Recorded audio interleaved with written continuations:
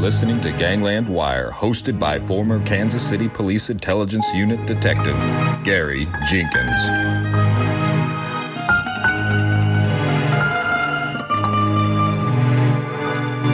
Welcome, all you wiretappers out there. Back here in the studio of Gangland Wire, I've got a special guest on the phone with me.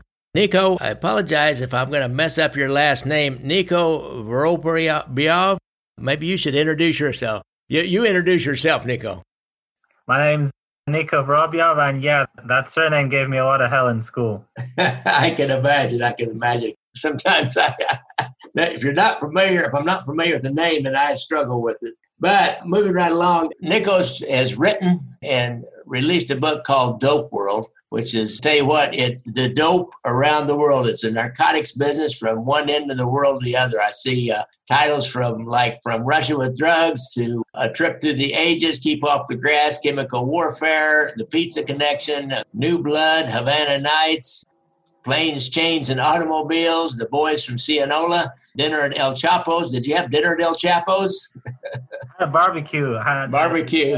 At his cousin's house. All right, cool. We probably ought to hear about that. That'll be pretty interesting, I got a feeling. But Niko, first of all, tell us a little bit about yourself. How did you get to where you are now with that book? So basically, I was on another podcast, and I remember one guy in the YouTube comments, he was like, I can't place this guy. He's always like switching between Hackney and Hollywood. And the reason is I was born in Russia originally. It was the Soviet Union back then. But then we moved to Italy first, then America. I learned English in America off the Teenage Mutant Ninja Turtles and the animated series. So I always had kind of a slight American accent, but then we moved to Britain when I was like 6 or 7. And so it's just this kind of weird mix of an American-British accent.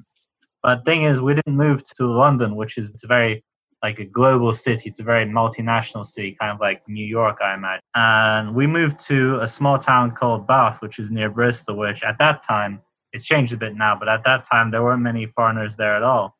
So it's basically me, this one Pakistani kid, and this one Iranian kid, and that's it. That was the United Nations. The rest were all like white English kids.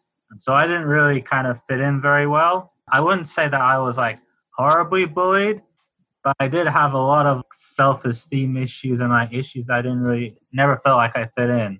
So that kind of got me when I was kind of an older teenager, about 17, 18. I started thinking that's what kind of got me into the drug scene, the underground drug scene, the rave scene, especially ecstasy.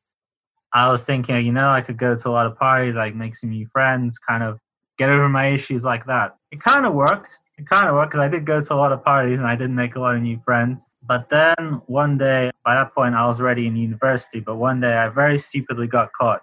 So I think you as ex-cop might appreciate this. So us criminals, we have to be lucky all the time. Yeah. Once. I only have to be lucky once. You're right. Obviously, as also with, I'm not going to lie, in prison, a lot of the guys in prison, they're not the sort of Machiavellian kind of James Bond villain types. They're guys who did some pretty stupid mistakes, got caught. So that helps you a lot as well. Yeah. Yeah. I ended up there, and I was never, even though I was a drug dealer, I was never kind of like a gangster type drug dealer. I was more like kind of like a college campus rave party on the weekends kind of guy. But if I'm honest, like the UK prison system, it's not that bad. Where I was, there were fights every day. But generally, as someone who's not involved in gangs, I wasn't on the receiving end of those much at all. But what did get to me was the sort of psychological isolation of being locked in a cell. There's no way I could get used to that. So I had like a lot of these same thoughts, just negative thoughts going round and round my head. But one outlet I had for it was writing letters to the outside. So I'd write my friends letters to a lot of my friends. And they'd be like, oh, yeah, that's quite funny. That's like a funny observation on prison life. So that's kind of what got me into writing. And I thought that sometime later after I got out, I thought if they say I have talent for this, I could use turn my negative experience into a kind of positive. And I guess also write about what you know. That's what they always say. Yeah. So that's what came together eventually into my first book, Dopeworld. So how did you start with your research? I mean, obviously you started in the library and on the internet and all that, but you've got some more personal experiences. You went out and interviewed people. How did you kind of plan this out, this book? Well, if I'm honest, I didn't really plan it much at all because I was just starting. I didn't have many, good journalism connections. I didn't have like a big newspaper backing me up or whatever, giving me funds and networks. So I had to do a lot of Googling. I had to find out who were the right people to get in touch with in every country. Because I couldn't just Mexican village around these saloon bars look for burly muchachos with big sombreros and, excuse me, could one of you gentlemen direct me to the nearest poppy field? Now I had to have someone to make those introductions for me. So a lot of time was spent just Googling, like planning my route, who I'm going to meet, where I'm going to go. That took up a lot of my time. So what would be one of the most dangerous meetings that you felt like you had? Oh, there are three. One of them didn't make it into the book, but I'm hoping to save it for another one. So the first one was in Colombia. That was on a coca plantation. I didn't recommend your listeners to do this because I'm not sure I broke the law, but the guys I was with definitely were. And you don't want to be breaking the law enough. Well, I don't want to be breaking the law, period. Look where I ended up. But I will say that factually, there are some parts of Colombia where you can go do these sort of illegal tours, these kind of make your own cocaine tours, where they take you to coca plantation and they show you how it's done.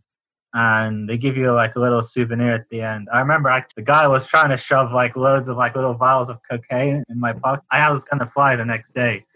So I was like, no, el perro, the dogs. I just trying to give them all back to him. But that was scary as hell because I thought at any point, we were way out like about half an hour. We went on horseback. So about half an hour on horseback out of the nearest sort of big town. I'm just in the middle of the rolling countryside.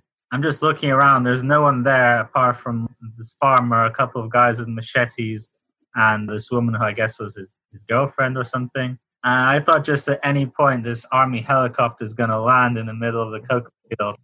I'm going to run. I'm obviously going to get caught because they're trained soldiers. And then I'm going to have to make a call to my mother like, Mom, it happened again. Oh, my God, Niko. I didn't bargain for that story. That was one hell of a story. How did you make that connection, dude? How did you must have known somebody that knew somebody that had maybe done that before or something. Of course, you may not want to talk about that. I understand, but I'm really curious about how how does one even go about figuring out somebody to ask that somebody else that does this? At that time, I did that just before I put it in the book, but I did before I had like the initial idea to write the book. But I was backpacking around South America with some money I saved up.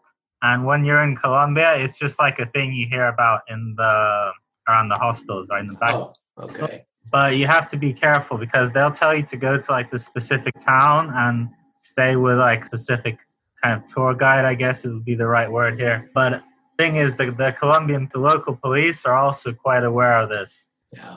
So if you try to stay with the wrong guy and ask them about this, you're gonna end up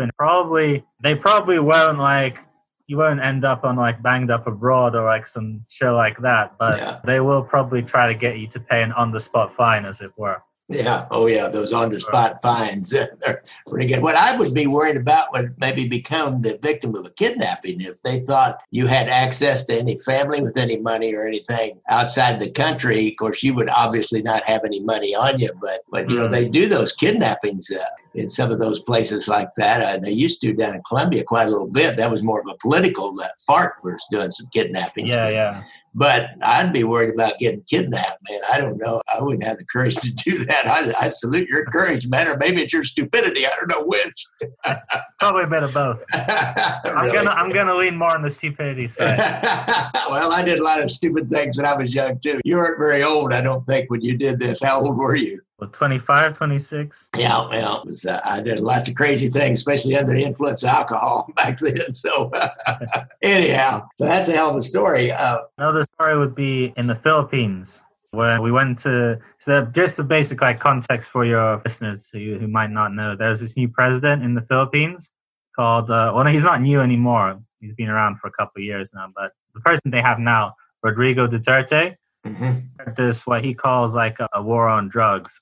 But it's like quite a bit more intense than what you have even in the States. He's basically got death squads going around killing anyone who's even suspected, but not even proven, but like even suspected of being a drug user, not even like a drug dealer, just like a drug user or a drug dealer. And most of them are not big time kingpins. Mostly it's just some guy who's living in the slums selling meth out of his shack to 2 or 3 other guys. I'm not sure how many, because the numbers, it's kind of hard to get an accurate number with these death squad things. They didn't release the body count.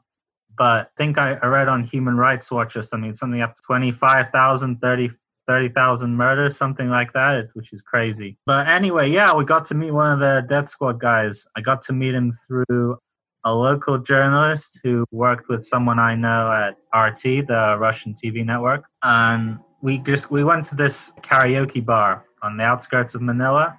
Went around the back, went to this little room upstairs. And he was already just standing there in the middle of the room with like this blank expression on his face, black balaclava, dressed all in black gloves as well. I noticed he had a little backpack with a bullet was hanging off the zipper. And he sat down, and at one point he got his pistol out and put it on the table, and then he started waving it around.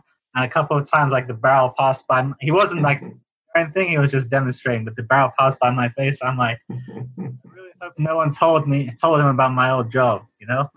Wow, that's wild. That's crazy, man. That's But one thing he said that was quite interesting, and this wasn't just me. There's BBC News. They also had a similar kind of interview as well. So it's not just me that like found it out, as it were.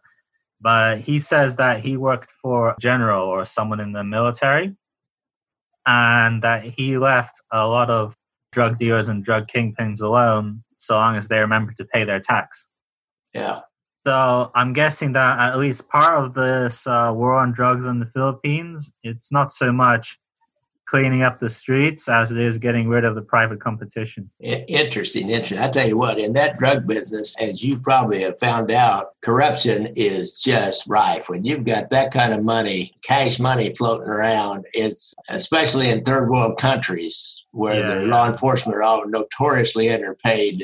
Everything is just riddled with corruption from one end of the system to the other. That's kind of the bad thing about narcotic business is there's so much corruption that comes along with it that poor people don't have a chance. Talking about no equal justice for anybody, man. When you got those narcos running everything, it's all about them and what they can do and the money you can make. So I know you ran into that. It's kind of interesting talking about that and how they deal with narcotics in the Philippines, and I've read about that. He's supposedly is this strong man and will just kill drug dealers. And in the United States, we have this war on drugs, and I was a soldier in the war on drugs. I always like to say I was once a soldier in Ronnie Reagan's war on drugs. I started out under the Reagan administration, and when they started amping a lot of money into the drug war, and we got a lot of equipment and laws passed that you can make a snitch out of anybody. You're looking at 50 years in the penitentiary, they'll rat out their mother. We had lots of tools and overtime and cars, and we'd go after drug dealers that had nice cars so we could take their cars and then have them to drive ourselves. And there's always some kind of corruption around that drug business, around that money. And that doesn't seem to have done any good. That doesn't seem like there's anything that's done any good. Do you have any familiarity with Portugal where they've legalized drugs? What's the story there? They haven't so much legalized as they've decriminalized, which means it's not police party at all. So you can still be arrested, but you'd have to be doing something really stupid. You'd have to be like lighting up a crack pipe in front of a school in broad daylight or something like that. To be fair, I think if you're doing that, you should be arrested. But they've stopped pursuing all kinds of lower level cases. So that means that if a teenager, for example, is caught smoking pot, it won't ever end up on their criminal record. What will happen is they'll get diverted to this sort of board. I think there's like 3 people on the board. There's like a doctor, a social worker, and someone else. I don't remember exactly who. And they try to kind of assess you and see if you have a drug problem. If you don't, if you're just kind of like a casual user, like, okay, like I do coke, twice a year on my birthday and on New Year's, and you just happen to get caught on New Year's, then they'll probably say, okay, yeah, fine. be careful, is just don't do this, this, and this. Don't share banknotes, like basic safety advice. If you do have a problem, then what they do is they try to divert, like they ask you if you want to be diverted to getting help, and all the help there is free. And I think some companies actually get like tax cuts for employing recovering addicts to give them more of an incentive rather than a criminal record to kind of ease them back into society. But again, even if you don't want any help, at no point you get, unless you're trafficking or dealing, you don't get a criminal record. And it's worked out quite well for them. I mean, I think it's a little bit overhyped how much success they've actually had.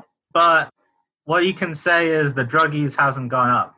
And it's also easier for those who, because what you really want is you want to reach like the hardcore addicts. Nobody really cares about some like 40-year-old guy who smokes pot in his house because he likes it. Reach the hardcore addicts, and it's become easier for them to either get help or live with their addiction more sustainably, stably, if that makes sense.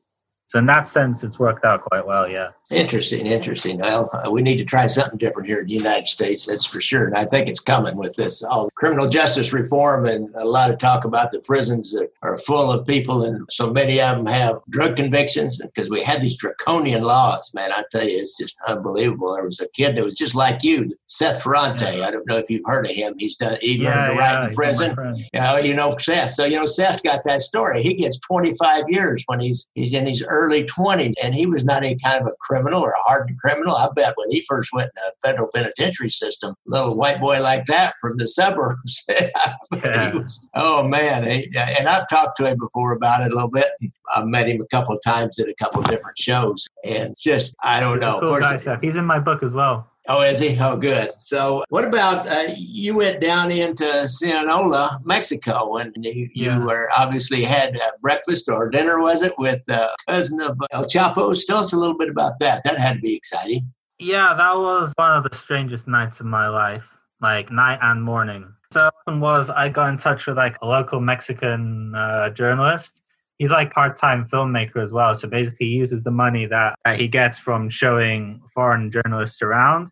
He takes money and he piles it into I think he's making vampire movies or something, like Mexican vampire movies. Oh, yeah.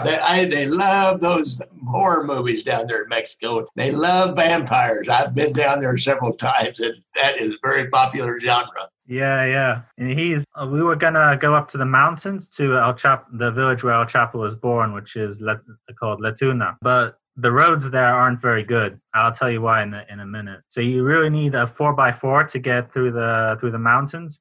And we went around all the car rental places in town. We couldn't find a single free 4x4 that weekend. But I remember that we'd interviewed this heroin cook earlier that week. So he takes like the stuff from the opium poppy and he turns into heroin. Mm-hmm. We remembered he was selling his pickup truck. So we just went over to his house, borrowed his pickup truck. We're driving around in this smack dealer's pickup truck through the mountains. It was about a 4-hour drive, I think, twisting and turning. Actually, I think the drive was probably the most dangerous part of the whole thing. Probably was, but in that dope dealer's pickup truck, you hope he doesn't have any enemies. Yeah. So we got to the village, and my friend Miguel, he sees someone he knows, and he was like, "Yeah, hey, can you take us to Don Angel's house?" And the guy was like, "Yeah, sure, come on." And he took us. It's basically like, sort of like an 80s action movie, kind of drug baron's mansion, like big white hacienda.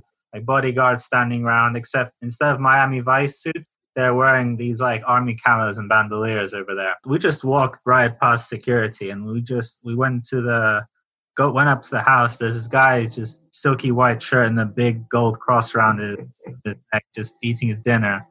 And he just looks up at us like, "Who the hell are you guys?" And we're like, "Yeah, we're looking for Don Angel." He said, "Yeah, I'm Don Angel. What do you want?"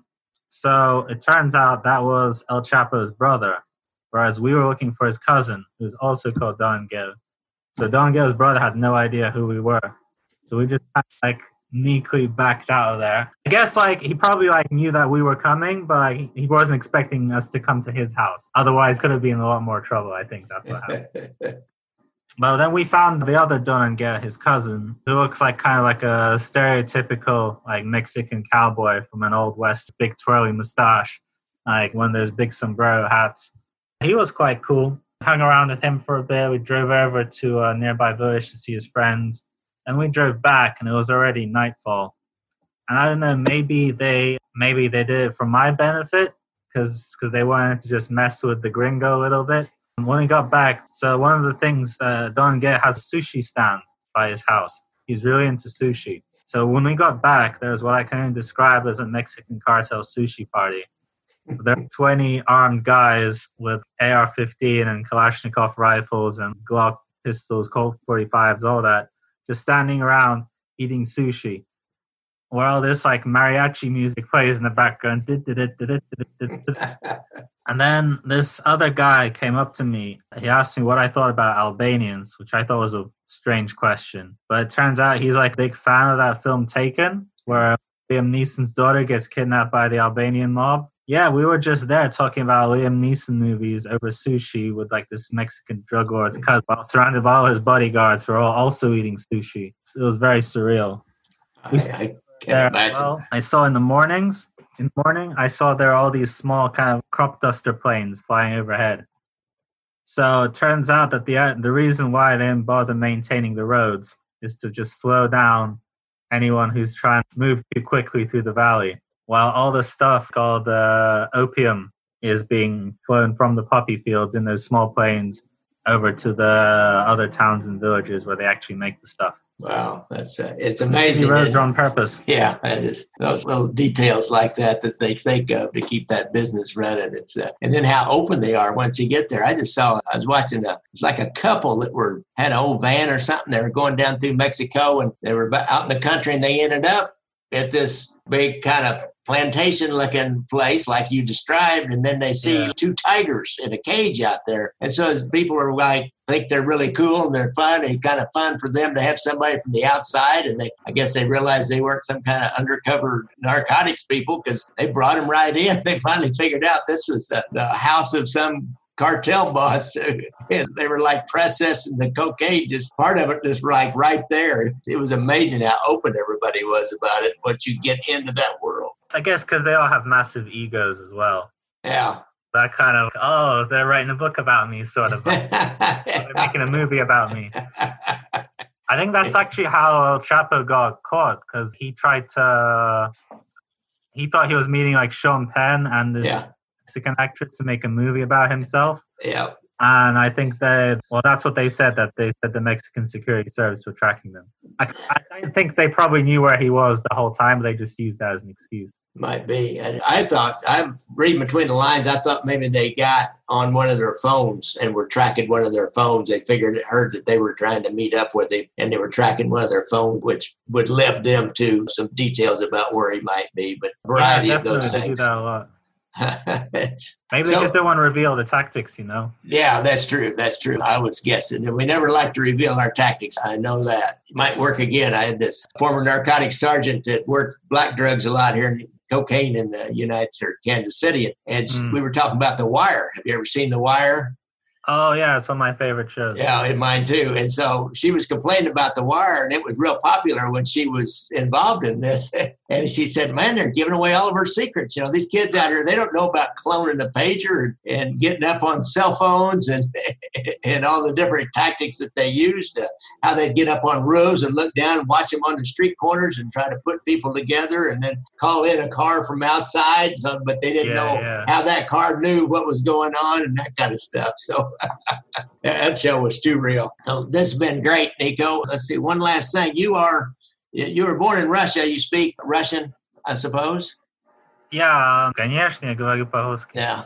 So what about the Russian mob and narcotics? Oh, that's an interesting thing. You're not going to find anyone who's like still active these days who's willing to talk about it openly in Russia. Because in Russia, it's all very tightly controlled by the Russian mob. Security services are very tightly interlinked. So in the Soviet era, there's the sort of this outlaw prison culture called Vorobyov, thieves in law. They had all these kind of tattoos, and each tattoo would mean like a different thing. And they're actually very proud to be gangsters. And if you ask them, they'll always admit, like they won't admit to any crimes, but they'll admit And then the late 80s, early 90s, capitalism happened. All these guys kind of forgot about their outlaw ideals. and tried to move into a legit business. Some of them did. Some of them are in government now, actually. You can look up the president of Crimea now. His nickname used to be Goblin back in the 90s. He had 1 or 2 assassination attempts on him as well. And in terms of narcotics, yeah, it used to be like the Russian army or like elements in the Russian army themselves were flying heroin over from Tajikistan, which is a country right next to Afghanistan, which is obviously where like 80% of heroin comes from around the world. They're flying the heroin pretty much from across the Afghan border on the military planes to Moscow. It doesn't happen so much these days. The main thing these days with narcotics is everything has gone online. So it's all on the dark web now. And one funny thing about dark web is, like, I've never ordered on the dark web in UK or anywhere in the West. But I have friends who have, and like it just goes to their houses. You get delivered in the mail. In Russia, like you can get anything you want and delivered in the mail, like speed, ecstasy, weed, whatever. In Russia, our post system sucks. And if you live in a big apartment block like most Russians, like the postman's too lazy to go all the way up the stairs, hand over everyone their package. So if you have anything that doesn't fit through your door, you have to go and sign for it. No one's going to go and sign for half a kilo of ganja. So what happens instead is you send them the money online, and they send you the location. They send you like the Google Maps coordinates, and they send you little photographs with like little red arrows pointed like where you have to go. So you could go to usually like a park or a forest or like an old warehouse or something, and it'll be like, yeah, it'll be under like the 3rd trash bin on your left or something like that. Easter egg hunt. But now what's happened basically with drugs in Moscow is that at any given point, there's always like a bunch of teenagers rummaging around the bushes somewhere. And obviously like the police know what's up as well. And that's created quite a lucrative sideline for them in on-the-spot finds, as it were, because police corruption is a big problem in Russia as well. Interesting. Well, Niko, this has been great. This is kind of a little trip around the world, and you kind of brought us up to date on what's going on in the narcotics business. It's I know that there's a lot coming out of the dark web, but they still got the corner boys, as they used to call them, the street corner guys with the crack and heroin houses, the shooting galleries and all that. I would imagine they still have that up kind of. That was what was popular when I was doing the deal, and I would imagine that's still out there. Nostalgia, really. So I appreciate it, and we'll have to have you come back and do something else about. God, you got like 30-some chapters in your book, Dopeworld, the marijuana ban in the 30s and the trip to Morocco. We can go all the way back to how we even got the Harrison Act in the United States and talk about narcotics a little bit more, because it's so topical, and especially in light of what's going on between law enforcement and relations between black folks and white folks in the United States and this narcotics business. I mean, I worked it, and during the crack cocaine, it was truly an epidemic in the 80s. It was unbelievable. It just was destroying neighborhoods, and the good people in the neighborhoods were begging us for help, and we threw all of our energy into it. We had a lot of money from the government to throw at it, and we started putting people in jail, and now you got all these people with these criminal felony convictions that maybe should have just been put into treatment. I got a feeling that a lot of them should have just been put in some kind of narcotics treatment and started providing tools for job skills and things like that. But hindsight's always 20/20, so the narcotics business is always topical, and even more so today, if you ask me. So would you come back one of these days, and we'll do a couple more chapters out of your book? Yeah, it'll be a pleasure, yeah. All right, that'll be great. It's really been nice talking to you, Niko. All right, thank you very much. Have a good day, Gary. Bye. Okay, bye. If you're a veteran and you believe you have problems that might be from PTSD that's connected to your service time, call your local vet center or the local VA hospital in your area, or there's a national hotline, 1-800-273-8255, and press 1 if you're a vet. You can go to www.ptsd.va.gov,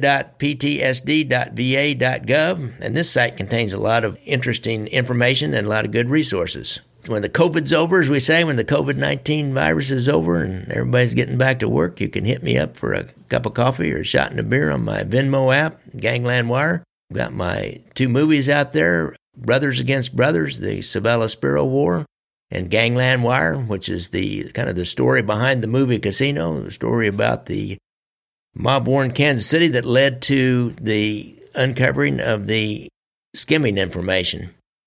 Got Leaving Vegas, How FBI Wiretaps Ended Mob Domination of Las Vegas Casinos. Get the Kindle version. I've linked the wiretaps, actual audio from the wiretaps, to sections in the book. Good evening, folks.